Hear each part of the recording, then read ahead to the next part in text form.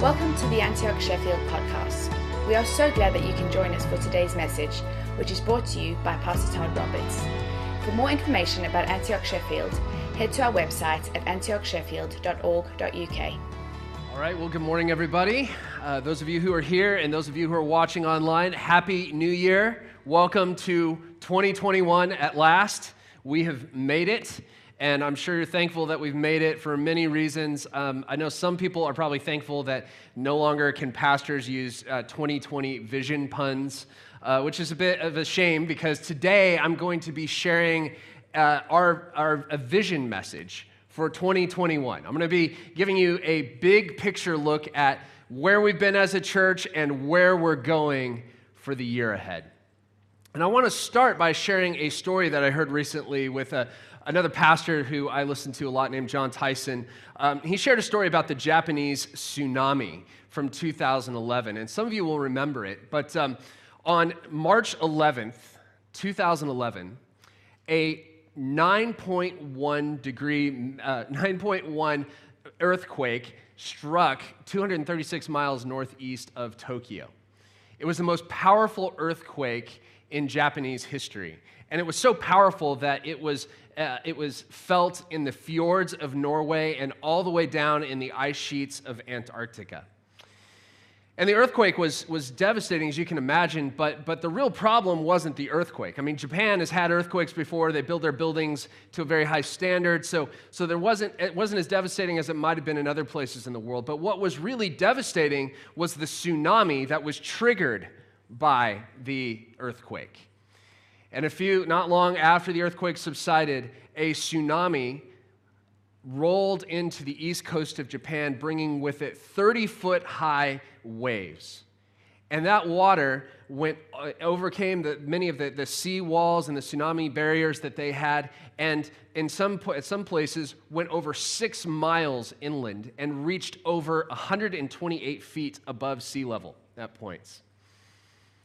It just wiped out whole communities. I'm sure many of you remember the footage of seeing those waves just sweep over the sea walls that were there to keep out the tsunamis that they've had in the past, but it just totally overran all their defenses, and you remember cars bobbing along in the water. It was a horrific scene. And the death toll between the earthquake and the tsunami combined amounted to 18,000 people. And to further complicate matters, the tsunami caused a leak at a nuclear power plant there in Japan. So it was a disaster on multiple levels. And in the midst of all this, one of Japan's most famous musicians, a man named Ryuki Sakamoto, was looking at the devastation of his country and trying to figure out what he could do as an artist to help it come to terms with what had happened. Now, you may not know who Sakamoto is, but he's one of Japan's national treasures. He's a composer who he did the soundtrack for The Last Emperor. He did the soundtrack for The Revenant. And he is just very well known. He's won Oscars, he's won Golden Globes, he's won a Grammy. So he's very well known in Japan. And at the time, they were making a documentary about his life. Well, as this documentary unfolded, there's a scene in there where it shows him on a bus, and he's in the immediate aftermath of the tsunami, and you don't really know where he's going at first.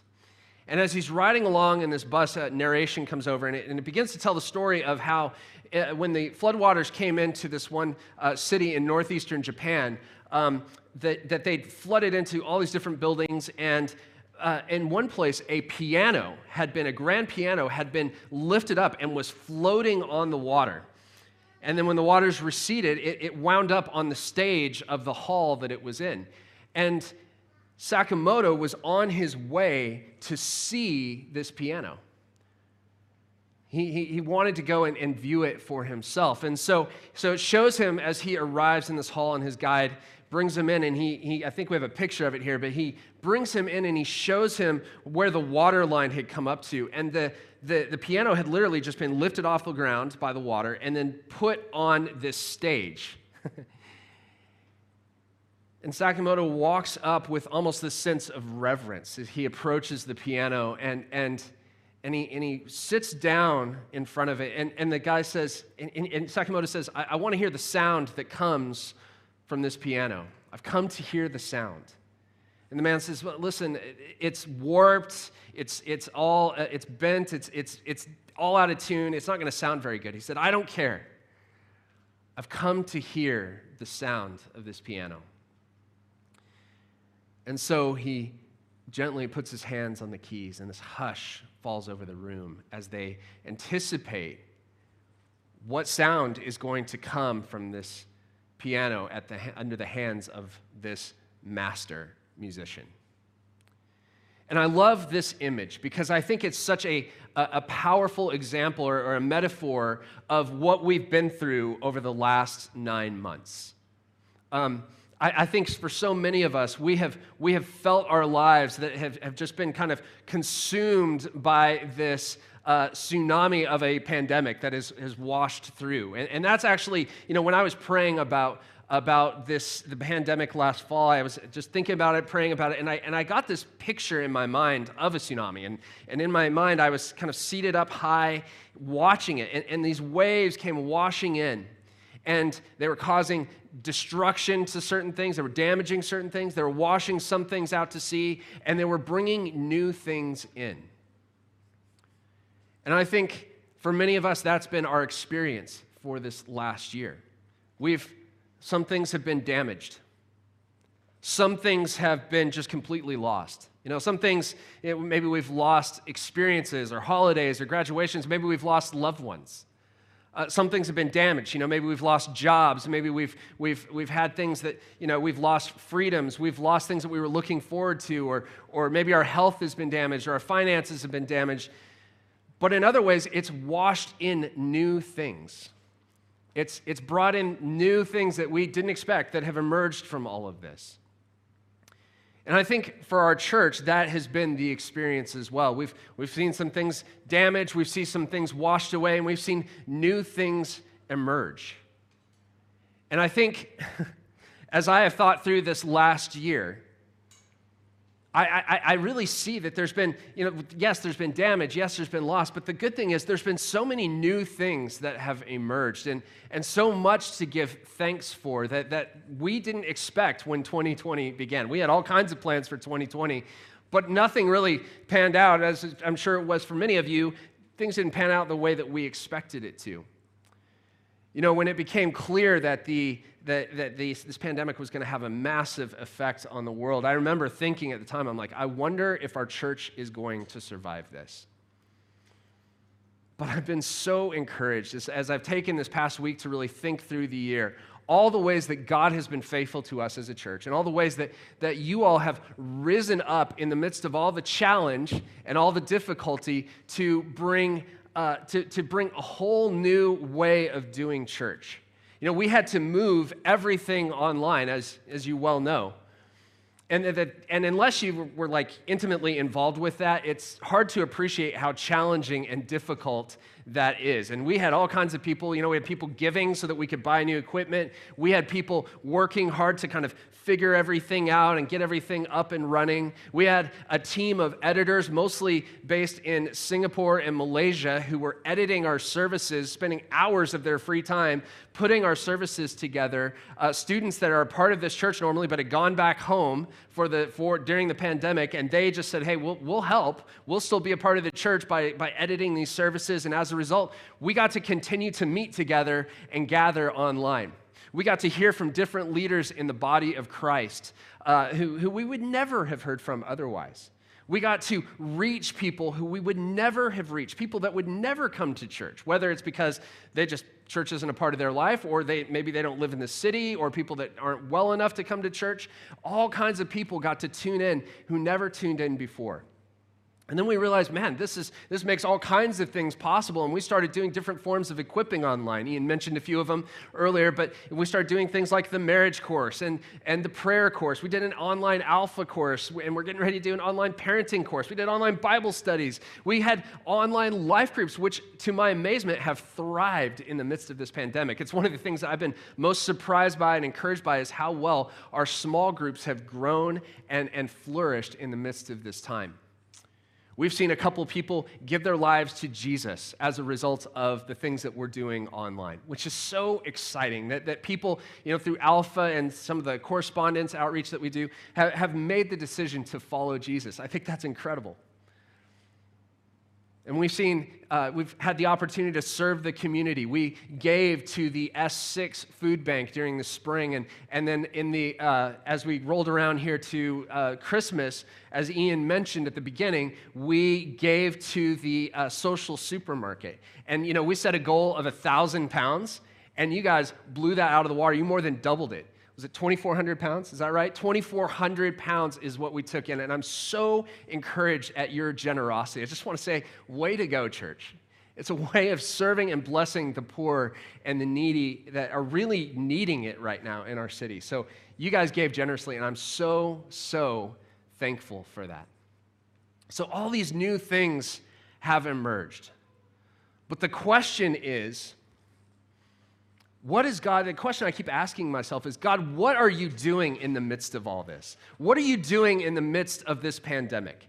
What's happening in our church? What's happening in the church worldwide? Is there a way that you're using this? And to go back to that scene with Sakamoto there at the piano, the question I think that God is asking us is what sound is going to come out of our community when the master puts his hands on our keys? What sound is going to emerge out of this church? I mean, our little church has somehow survived 2020. We didn't know if that would happen, but we somehow survived, and we managed to make progress that we never expected. And now here we are. We've kind of floated onto the stage of world history, and the question is, even though we're warped, even though there's broken things that aren't as we would like for them to be, what sound is going to emerge from us? And so as I ask this question, God, what are you doing? What are you doing in our church? What are you doing worldwide? I had this phrase come to mind, and if you've been around church, this is an oldie, but I had the phrase deep and wide come to mind. Now, I thought about singing the old kids song, but Lauren told me not to do that, so I'm not going to do that for you this morning. But I believe God is calling the church, or causing the church to go deeper and wider than ever before. Deeper and wider than ever before. And this isn't the first time in history, church history, that God has caused that to happen. And I want to look this morning at how God did something very similar, I think, with the early church in Acts. And in Acts 2:42-47, passage is very familiar if you're around here at Antioch at all. There's this great account of the early church and how it operated. It says, all the believers devoted themselves to the apostles' teaching and to fellowship and to sharing in meals, including the Lord's Supper and to prayer. And just pausing it right there, just think about what they're doing. They're devoting themselves to three things. They're devoting themselves to the Lord's teaching. They're devoting themselves to the disciples' teaching because they're learning a whole new way of life. They're learning how to live as Christians. They didn't have the Bible as we do right now. They had these disciples who had lived with Jesus teaching them how to live the Christian life. So they devoted themselves to the apostles' teaching. They devoted themselves to community, to gathering together and sharing meals together. And they devoted themselves to prayer. And then it goes on to explain what the impact was. It says, a deep sense of awe came over them all. And the apostles performed many miraculous signs and wonders.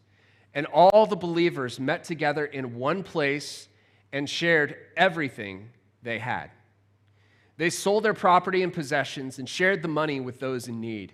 They worshiped together at the temple each day, met in homes for the Lord's Supper, and shared their meals with great joy and generosity, all the while praising God and enjoying the goodwill of all the people.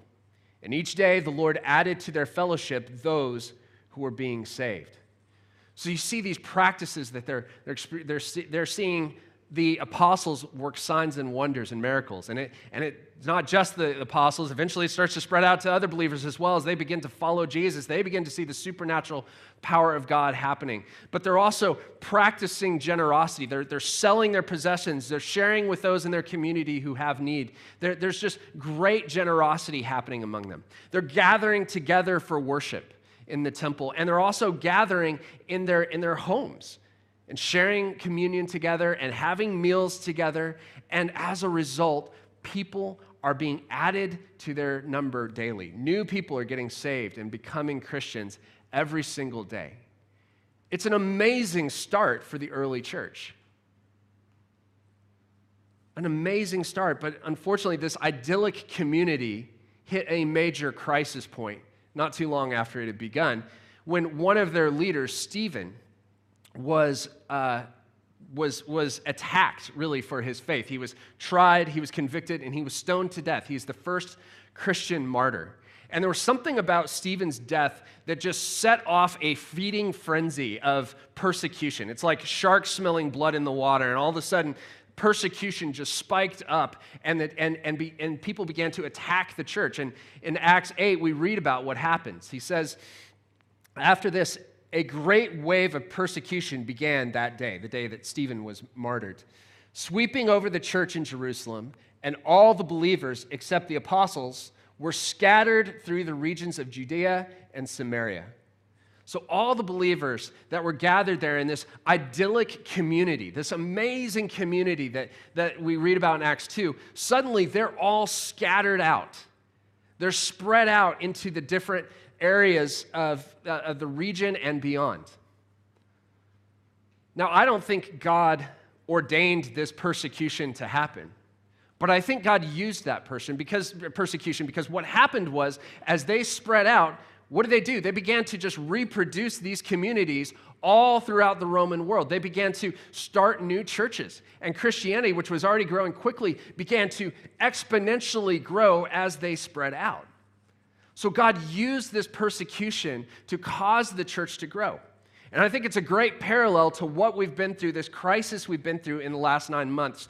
God is using this situation, which I don't think he caused, but I think he will use it, and he will take what is meant for evil and turn it around and use it for good. And he's causing the church to go deep, and he's causing the church to go wide. Now, what do I mean by these two statements, deep and wide? Let me kind of explain it a little bit more thoroughly. When I say deep, I mean deeper devotion, deeper discipleship, and deeper community. You see, I think that half-hearted Christianity is not going to cut it anymore. I think in every single one of us, there are places of compromise, places of apathy, places of half in, half out, places where we're kind of asleep or just sort of dull or not really caring about the things of God. And we may have gotten away with that before, but I don't think we're going to get away with it in the future. You see, I believe where we're headed as a culture and where Christianity is at, I think there's a collision course happening. And I believe that it is going to cost us increasingly as church and culture, as Christianity and culture collide. I think our faith is going to cost us something. It's going to cost us something to hold on to our faith in the days ahead. And so half-hearted devotion, half-hearted faith is not going to cut it. We need deep roots. I've spoken about this before. Deep roots that go down into the love of God if we're going to endure. And if you read Psalm 1, it talks all about this tree planted by a stream of water that thrives in every season. And I believe that's God's heart for us. But we've got to go deeper. What works in the past is not going to carry us through the season that's coming ahead of us. And so I believe God is calling us to deeper devotion. What do I mean by that? I believe it's just going deeper in our love for God, in our relationship with him, in our union with him, like I talked about last autumn. I believe it's having a deeper knowledge and understanding of the word. I believe it's a devotion to prayer like we talked about in Acts. I believe it's this love of worship and gathering together to be in God's presence. It's a deeper devotion that God is calling us to. And I believe God's calling us to a deeper discipleship as well. I think that Ian spoke about this. He just finished a great series on discipleship last last year. So if you haven't heard that yet, I encourage you to go back and check it out. But deeper discipleship is really about opening your life up to other believers and letting them speak into your life, letting them speak into your life to help identify areas where your character is falling short of where of the character, the example of Jesus. It's about helping you grow in your faith and learn how to live out your faith. And going deeper also means deeper community. And I know I talk about community a lot, but as a pastor, I've seen this pattern over and over again. People that become involved in community and invest themselves in church community, their faith thrives. They grow. They make it through the hard seasons. People that isolate themselves, that pull away from community when times get tough, they don't make it. They usually end up falling away from their faith in some way. They fall away from community. They're easy pickings for the enemy. And so it is vital for us to be connected to community. It's more important than ever. It's one of the ironies of the pandemic. We're separated more than ever before, but we've realized as a result that we really need each other. That's why our life groups are so important. And life groups are just a means to an end. What life groups do is they create a way for us to build relationship with people in the church. And so let me say it to you this way. If you have no meaningful relationship with somebody else in this church, then you're not really experiencing that community. You're just maybe consuming content. And listen, we're happy to have you no matter where you're at, but we want to invite you to go deeper in community, where you can receive the strength from the community, and it will help you grow and be transformed. That's the goal of Christianity, is to be transformed, to look different, to become more like Jesus, and community is vital for that. So I believe God is calling us to go deep in devotion, deep in discipleship, and deep in community. But I believe God is also calling us to go wide. And what do I mean by wide? I mean proclaiming the gospel more boldly, just to put it an easy way. It means proclaiming the gospel more boldly, going outside the four walls of this church, taking the message and the life that God has in this church and taking it far beyond the boundaries of the four walls of this building into the community. That's what God did with that early church. You know, he forced them to get out of that idyllic community in Jerusalem that they had that was described in Acts 2. And he said, listen, this is great, but you can't just stay here. You've got to go. And so he used that persecution to cause people to spread out to the far ends of the Roman Empire and to plant churches all over the place. And as a result, Christianity becomes much more established throughout the Mediterranean. And I think God is using this pandemic in the same way for us. He's causing us to push out of where we are normally comfortable. I mean, and the obvious place that we've done this is by taking things online. And I have to say, it's a little weird to me, you know, as somebody that's presenting on a regular basis, to think, man, this could be watched by anybody in the world at any time. It's a little strange for me. It's a bit uncomfortable for me, if I'm honest. But I believe God is pushing the church into the online world. See, the church has had to adapt to culture all throughout its 2,000-year history. It adapts to different culture, different places, different situations, and we live in a digital age, so we have to adapt and adjust to it. And I realize that for some of you, that is a very natural thing for you to do. You spend most of your life online anyway, and so it's very natural for you to just, you know, you'd probably prefer to do church online. But for others of you, you hate this idea. And I get it. You know, maybe technology for you is really, really challenging and you don't like to do things online. It's just intimidating. And, you know, the idea of tuning into something rather than being in person, it's very difficult for you to get your head around. Or maybe you just simply prefer being in person, and I get it. And let me just say, we're never going to do away with the in-person aspect of church. But I do believe we must innovate and adapt to the fact that we live in a digital age. If we don't, we're like a retail store that is trying to keep up with Amazon. A retail store that has like no online presence trying to keep up with Amazon is probably not going to make it. I think we've all seen over the last 9 months that Amazon has, you know, made our lives a lot easier in some ways.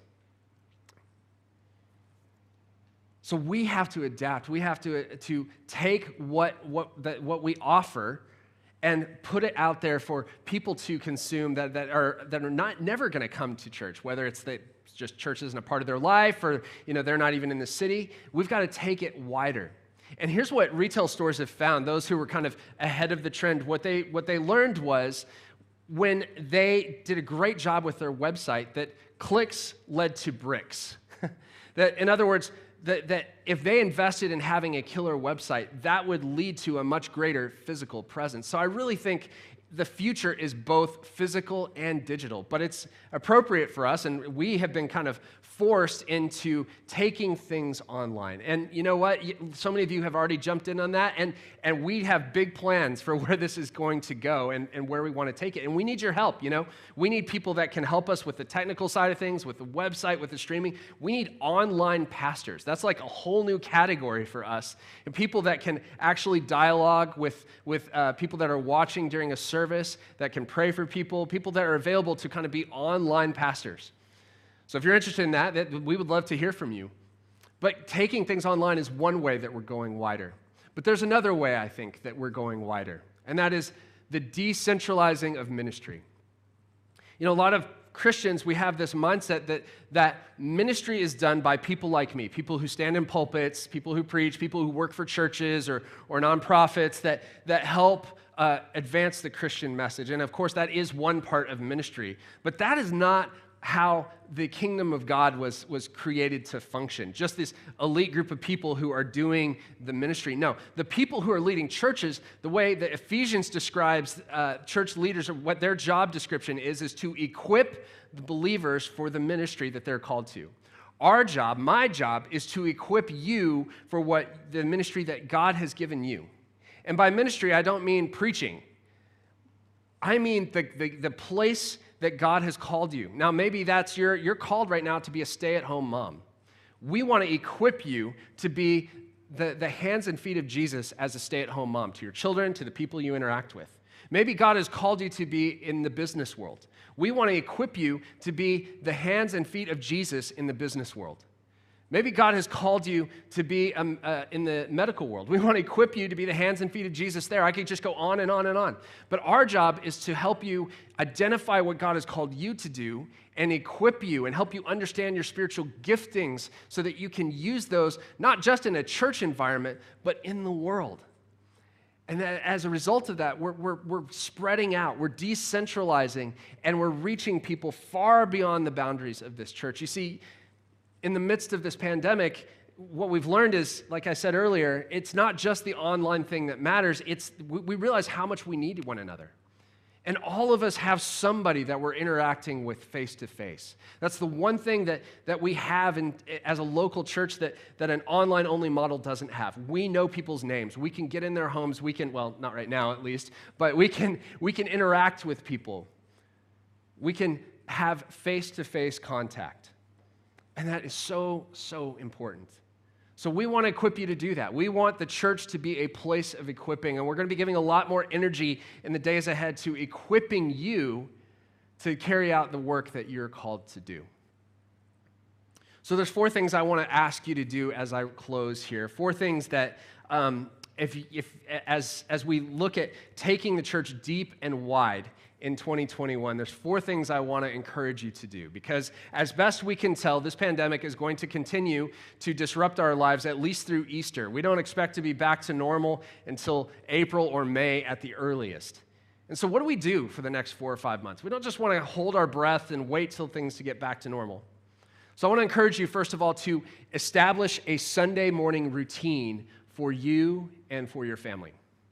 Now, all of us had Sunday morning routines. If you were part of church before the pandemic, they've just been disrupted.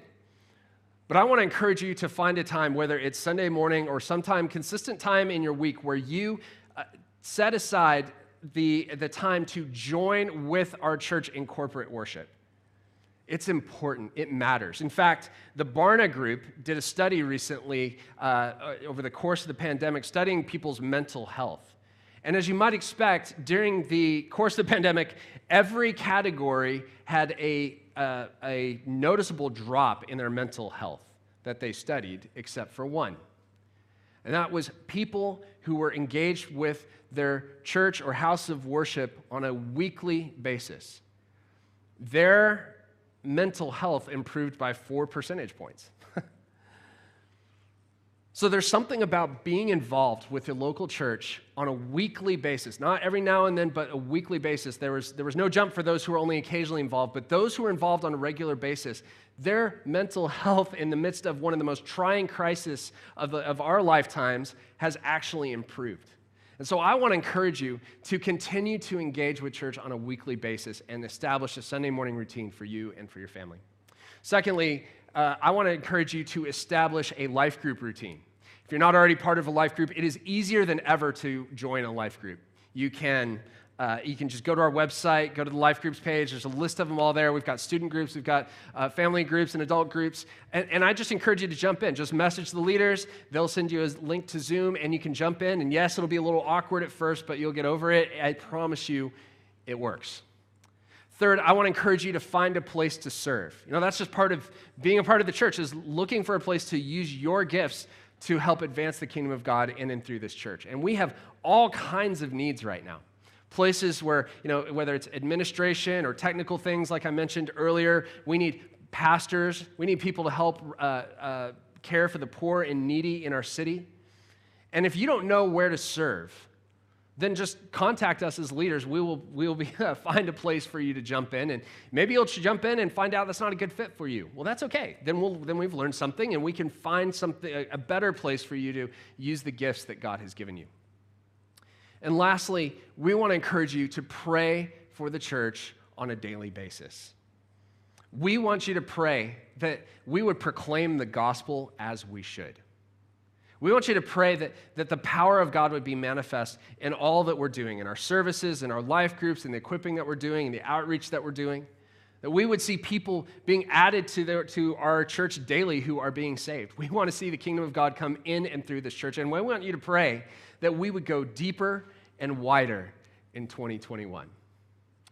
Those are things that we believe that every person that's a part of this church can do. If you consider this to be Antioch to be your church, if you're a member here, then those are things that I want you to incorporate into your life in this year. So to come back to where we started with this Japanese tsunami and Raiichi Sakamoto, who went to view this piano. The documentary shows him, he comes and he sits down at this piano and he just gently lays his hands on the keys. And there's this hush that falls over the room as they wait to hear what he's going to play, and just takes a deep breath and he begins to play just a few simple chords. And it's out of tune and it sounds a little off, but in another sense, it sounds beautiful. And I think that's a picture for us to take hope from. I think Jesus is saying to us, church, you may feel waterlogged, you may feel warped, you may feel like you don't have much to offer. But if you're willing to let me use you, then I can produce beauty out of all that brokenness, all the chaos that's happened. I can create beauty out of you. So this isn't the time to shrink back. This is the time to press in. This is the time for us to go deeper and wider in 2021. Now, to wrap up the message today, I've asked Lauren to conclude us. She's got a couple of things that she was sensing from God in prayer, so she's going to conclude. Great. Well, good to see you all again, and just going to conclude just with a few words that I feel like are for our church specifically. We've entered into a new era. And on January 1st, the headlines, the BBC said, Brexit, new era for UK as it completes separation from European Union. But what stood out to me was new era for the UK. And that is what we have entered into in church history and in history. God is doing a new thing. And so in the midst of what Todd has been sharing today, I just want to encourage you to jump into what God is doing, because we need all hands on deck. This is a time for us to not be half-hearted in any way. I just want to remind you of the verse from Isaiah 43. It says this, "Forget the former things, do not dwell on the past. See, I'm doing a new thing. Now it springs up, do you not perceive it?" And so in order for us to enter into this new thing of what God's doing, and in order for us to fully engage and not be half-hearted, I want to encourage you to be intentional in your walk with Jesus this year. So Todd talked about going deep and going wide. So what does that mean to go deep? Just on a really practical level, I just want to say be intentional in your journey with God and do a heart analysis. And so, listen, if there is pain and grief from this last year, be aware of that and do what you need to find healing and wholeness. Bring in community. If there's offense in your heart towards other people, make it right. If there's offense in your heart towards God, work it through. Bring in community. Talk it through. Pray it through. Don't let anything in your heart or in your life hold you back from the new thing that God's wanting to do in and through you. If there's fear, work it out. If there's pain, if there's skepticism or apathy, then I just want you to be aware of those things, acknowledge them, bring in community, and walk it through so that you can step into the new thing that God has for you. So go deep in your walk with God. Be intentional and own it. But the second thing that Todd mentioned of going wide, God gave me a word personally that I want to share with you because I think it's for the church as well. He said to me, "Lauren, I'm calling you to live from the inside out."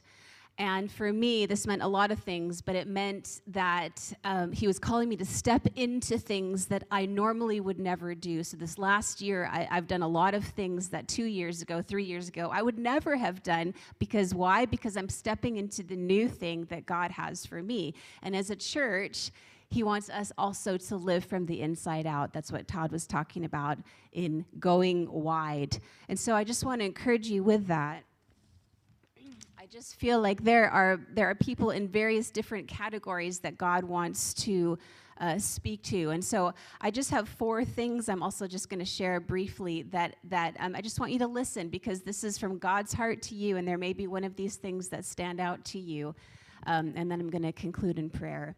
So for some of you, I feel like God is saying this: "My children, I have placed within you dreams that you have held inside for a long time, but now is the time to pursue them.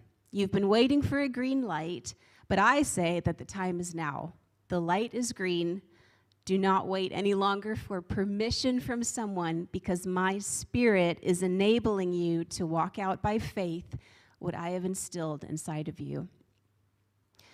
There are others, and God is saying this: "Don't look to the left or to the right to see what others are doing. This is the time to run your race.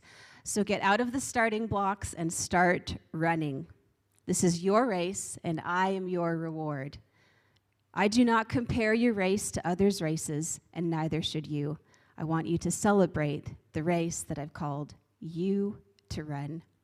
And finally, God says, "Today I've opened a door for you to walk by faith into your promised land. This is a time of turnover where you're turning over a new leaf and stepping into new assignments, things that you didn't think your life would look like, but I'm leading you into."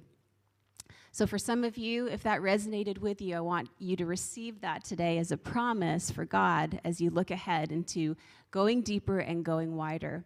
So I'm just going to conclude in a prayer right now, a prayer of consecration. We like to do this with our family at the beginning of the year. We consecrate. We set aside the year, give it to the Lord, and invite him in to lead us and guide us. So let's pray together. Lord, we humble ourselves before you. God, forgive us where we have held back our hearts and our lives from you. Help us to be wholehearted in our devotion to you. We consecrate this year to you. We give you permission to lead us, to challenge us, to overwhelm us with your love. Help us to go deeper and wider than we have ever been before. In your name, amen. Thank you for listening today. To listen to more messages like this one, head to our website at antiochsheffield.org.uk/podcast. We are looking forward to seeing you soon.